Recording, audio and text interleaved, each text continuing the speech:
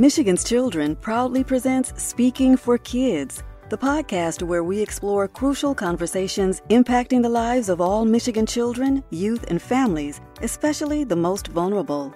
Join us each month as we explore public policies and issues in the best interest of our kids and families. We'll bring you lawmakers and policymakers, advocates fighting for change, and the people most affected by those decisions.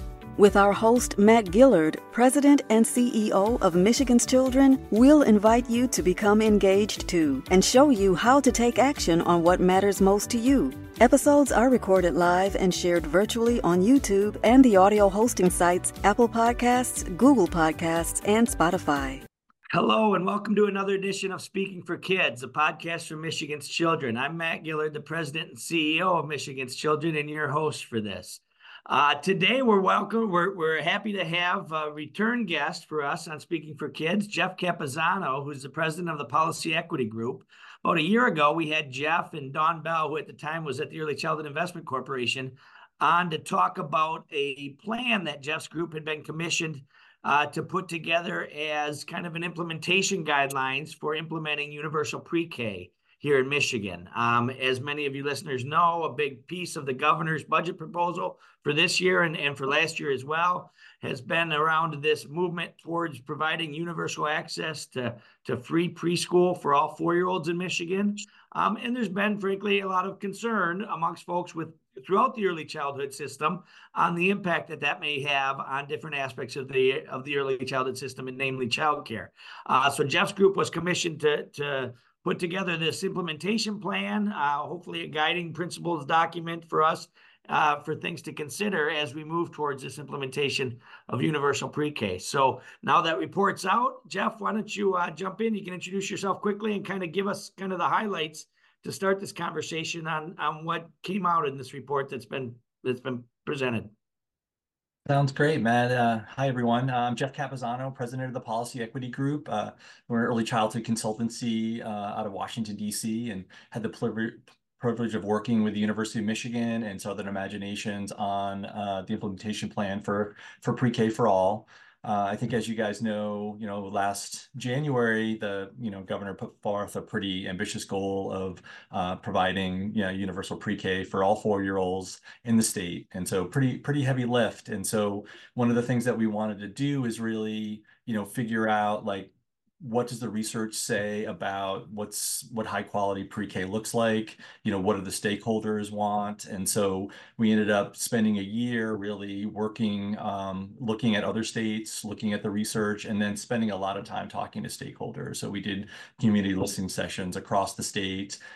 We opened a sort of a portal for comments. We got 4,000 people that commented on sort of what they wanted to see for pre-K for all. And we hope that as you listen to the recommendations that you hear, if you were a part of that process, that you hear sort of your input sort of into this. I think the roadmap really was designed to answer 3 questions related to implementation. The first one was really, how do you build capacity to meet this ambitious goal of serving so many children so quickly?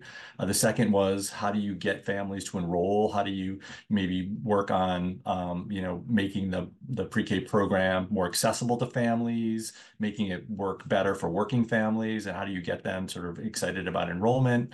And then the third is, as you know, Matt, this is really about sort of 1 year of age, in the birth to 5 continuum. So the question is, how do you make this one initiative for this one age group work within sort of the system? And so those are the questions that we set forth to answer.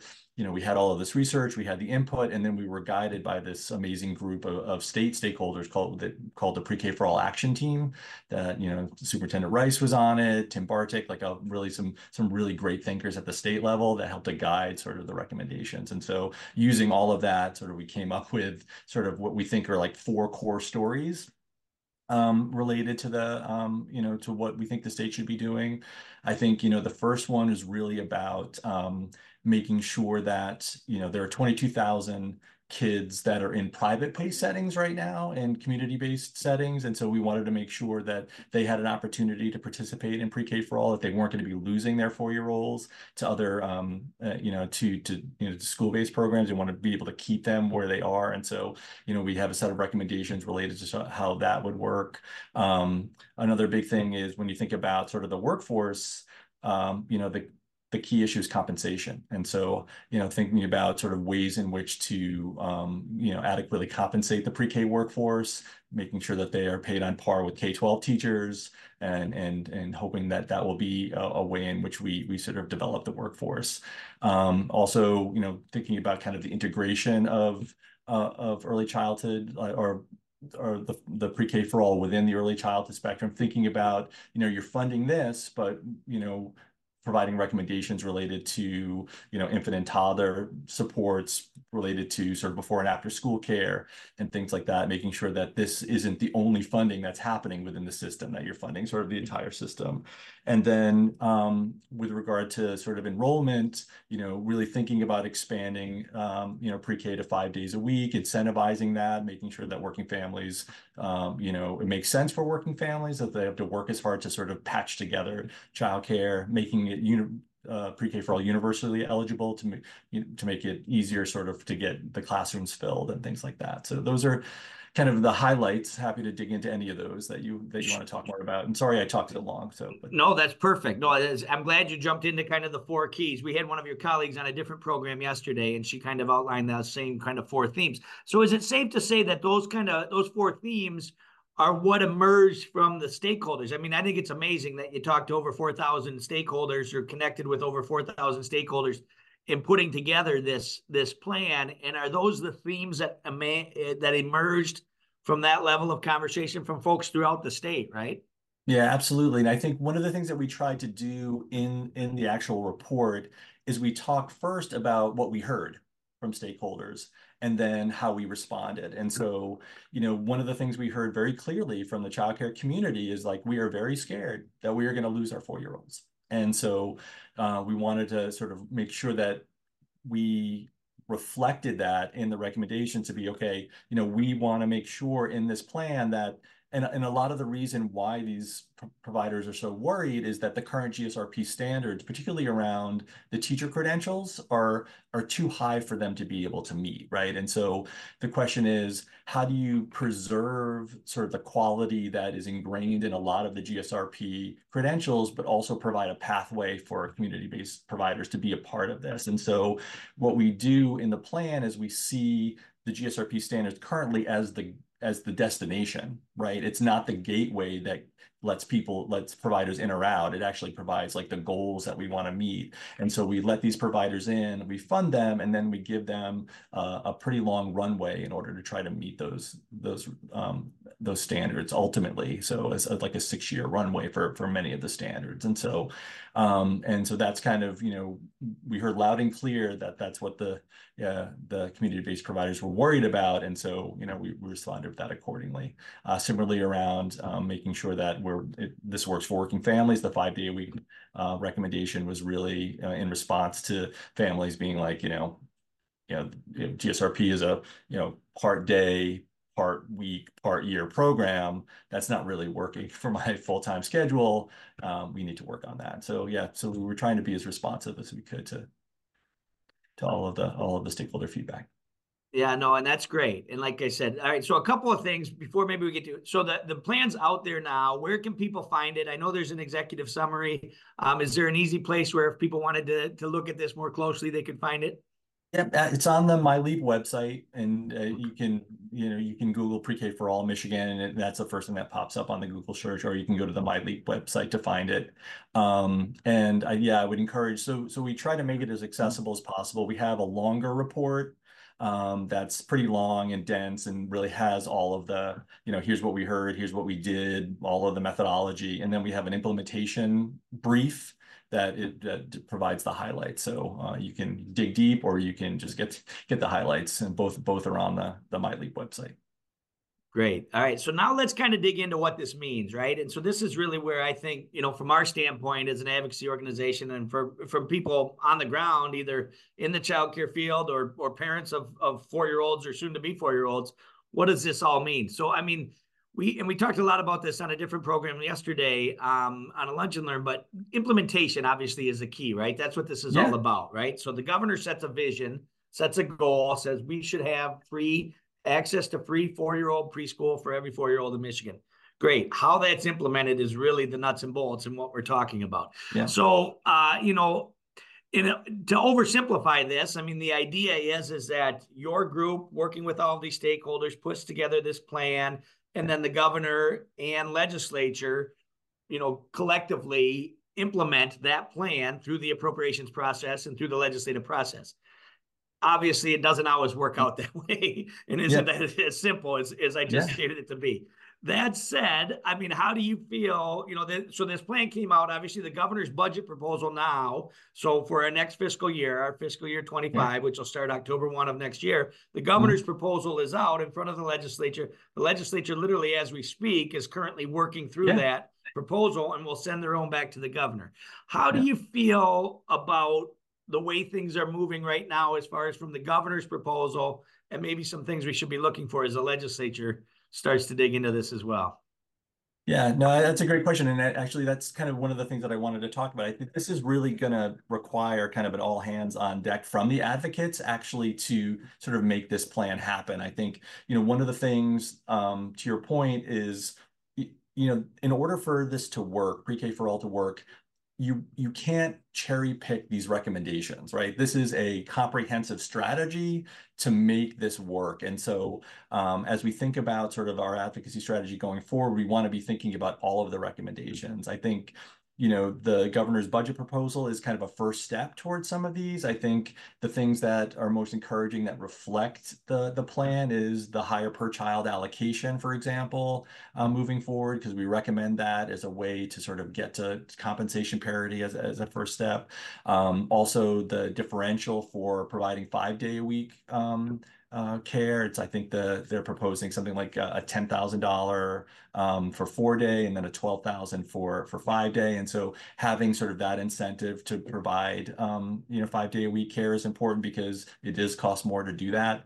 And so we are seeing some pretty good steps forward. I think we need to be thinking about like all of these different pieces. I think particularly around like continuing to increase the per child allocation and also well, I'll stop there, but I think there's a lot still to be done. Yeah, and as I said, and now we move into the kind of the legislative part of this process, right? Where different political factors weigh in and different interests will certainly make their voices heard as well. And we saw some of that last year, which was concerning to a lot of folks as well, and some efforts made to really kind of shift the trajectory of our overall pre-K program. So no, I think you're absolutely right. And I couldn't agree more. I think it is an all hands on deck. I think there's certainly a clear role for advocates to play. And I think, fidelity to the plan or fidelity to the roadmap is going to be a key component of what we're talking about and what we're, advocating for in our conversations with legislators and continuing with the administration as well. Let's dig into one more component. I know that Franny talked a little bit about yesterday, but the idea of equity, right? And so, one of the concerns I think we have from Michigan's Children's standpoint, and I think some other advocates share as well, is that, even before last January when the governor announced this universal pre-K goal, we had been, doing a decent job in Michigan of providing access to 4-year-old pre-K for those at the lower end of the economic scale, and for those more challenged economically or socioeconomically. Now, as we shift towards universality, we lose some of that equity focus, right? And so, what is the plan? How did you address that in the plan, and how? Maybe talk a little bit about that, because that's I think a concern for advocates as well. Is that now we're shifting this as to more of a benefit, frankly, to middle and upper income families, and not just focused on where the greatest need is, maybe. Yeah, I'm hoping we don't lose the focus on equity. I think, one of the things that, we talk about in the plan is that, yes, we want to remove the income eligibility cap, right? To sort of reduce the stigma and to make sure that we can get these classrooms fully enrolled, but you're still prioritizing the children who have the greatest needs first. And I think, what we learned through the process is that, the ISDs that are implementing this have already, even within sort of the fact that, you might be serving children below 300% of poverty, they still have a schedule for prioritizing different kids. And we don't necessarily, even when we sort of open it up to universal, we don't want them to lose that sort of priority mechanism. And so we want to continue to prioritize those. And in fact, that, when we started this process, the governor gave us like a set of guiding principles. And one of the guiding principles was we need to continue to serve the lowest income children first. And so, thinking about that, and also, thinking a little bit about, I'm in DC, we have universal pre-K in DC. And, thinking about how important it is to have sort of mixed income settings for children and sort of the benefits of that. And so I think, between the continuing to prioritize these low income children first, regardless of sort of the eligibility threshold, and then sort of the benefits around sort of having mixed income settings. I think I think we're continuing to move in the right direction. And as you know from the budget, Matt, I mean the increase in GSRP funding is only going to allow another 6,800 children in. And so the question is, if we go to universal, we're still not able to serve all kids. We need to continue to prioritize. Yeah, and even that number is a little bit up in the air when we talk about 5-day and the increased allotment for a full week at 12. No, I understand that. All right, so give me a couple of maybe what keeps you up at night? What are you most concerned about maybe as something that could get lost, and that could be a big problem if it is not followed as this process moves along? Workforce, like finding the teachers, compensating them adequately. I think, we heard a lot about that. It's like being able to find, teachers to be able to serve in these roles. And I think one of the things that, we worked on and, in the implementation plan is what we call the compensation first strategy. I think there's so many, programs that are like, okay, if you meet this credential, if you get a BA, then we will ultimately pay you more money, right? But we find from some research from the University of Virginia that it's exceptionally hard, given the current wages of early childhood educators, to stay in that educational system, to get that credential, to get that additional funding. And so we're really focused on this compensation first strategy. Like if you're a lead teacher of pre-K for all, you should be getting sort of parity with a K-12 teacher, and then with the understanding that you're going to ultimately get those credentials, because we want to keep those teachers in the workforce and getting the credential. So it's really, like, for me, this is an amazing way to improve the quality of early childhood settings sort of in Michigan. And but not doing it that way is a concern. So and just making sure that we can really get educators, stabilize them, keep them in our workforce, and move them along this educational trajectory towards the credentials of GSRP. It's going to be a heavy lift. Yeah, and even to dig into that a little more, I mean, that's one of the big concerns from the providers, right? The traditional childcare providers as well, is losing their workforce to other GSRP providers, right? And that, and watching out for that is a potential pitfall, I know, is a real concern from a lot of the folks that we're hearing from as well. And not to, and I mean, the workforce has been an issue long before we ever even started talking about UPK, right? And the workforce is an issue in every state that, where in childcare across the country, there are workforce concerns, and compensation is right at the front of it. But I think, that viewing this as an opportunity to address that, I think is great, but we have to be really careful and really, I think, committed and focused on how we're utilizing this increased investment, frankly, in young children and in early education to strengthen the workforce across all of it, I think is really where the challenge is from our standpoint as well. So I'm glad to hear you say that. Yeah. And I do think, the other thing is, like, it's just really difficult to focus just on one age of the birth to 5 continuum, right? And so, the other piece of this that is of concern is, okay, how are we going to be focusing on sort of infant and toddlers? And we know that, everything that we're experiencing with issues in pre-K are multiplied numerous times for infant and toddler care. And so we need to be really thinking about how we're continuing to support sort of, the other parts of the system too, so. Yeah, I mean, frankly, that's been part of the frustration, I think, from us and from some other advocates with the administration since this started, is at the same time, we're seeing this focus on early childhood from our governor, which is a good thing, but we're seeing it narrowly focused for the most part on 4-year-olds, where in other states, you're seeing a broader focus on early childhood on the birth to 5 continuum and on state, resources and investments and prioritization around that continuum rather than just 4-year-olds. And so I think that's part of the challenge here in Michigan. But we're committed to seeing it through. And thankfully, because of the efforts of you and your group and the over 4,000 people that reached out and participated in this process, at least we have a roadmap to follow and a plan to guide us, and obviously a lot of work to do ahead of us. Any closing thoughts here as we close out that you want people to be aware of or to think about? I just wanted to thank you for the opportunity to talk. I think, again, this is going to require the advocacy of all of us to really implement this in a way that's going to be beneficial to childcare providers, to, those who are serving infants and toddlers. And so just hope everyone has a chance to read the plan, and, please reach out to me if there are any questions, and look forward to working with all of you on sort of getting it fully implemented. Well, thanks again, Jeff. Thanks for all the work that you're doing, and thanks for agreeing to be a part of this.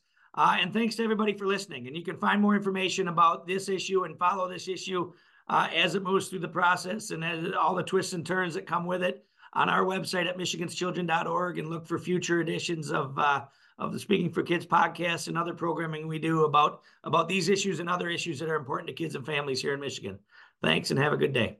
You've been listening to Speaking for Kids, the podcast for Michigan's children with host Matt Gillard. Thanks for joining us. To explore these and other issues relevant to our state's children, youth, and families, and to build your advocacy muscle, go to our website at www.michiganschildren.org. You'll find links and news about past and future podcast topics under our Resource tab and action alerts under the Take Action tab. Find and like us on Facebook and Twitter. Terry Bannis and Stephen Wallace produced this podcast. Contact them with your questions and ideas for other topics. Michigan's Children is a nonprofit advocacy organization, an independent voice working to reduce disparities in child outcomes from cradle to career through policy change.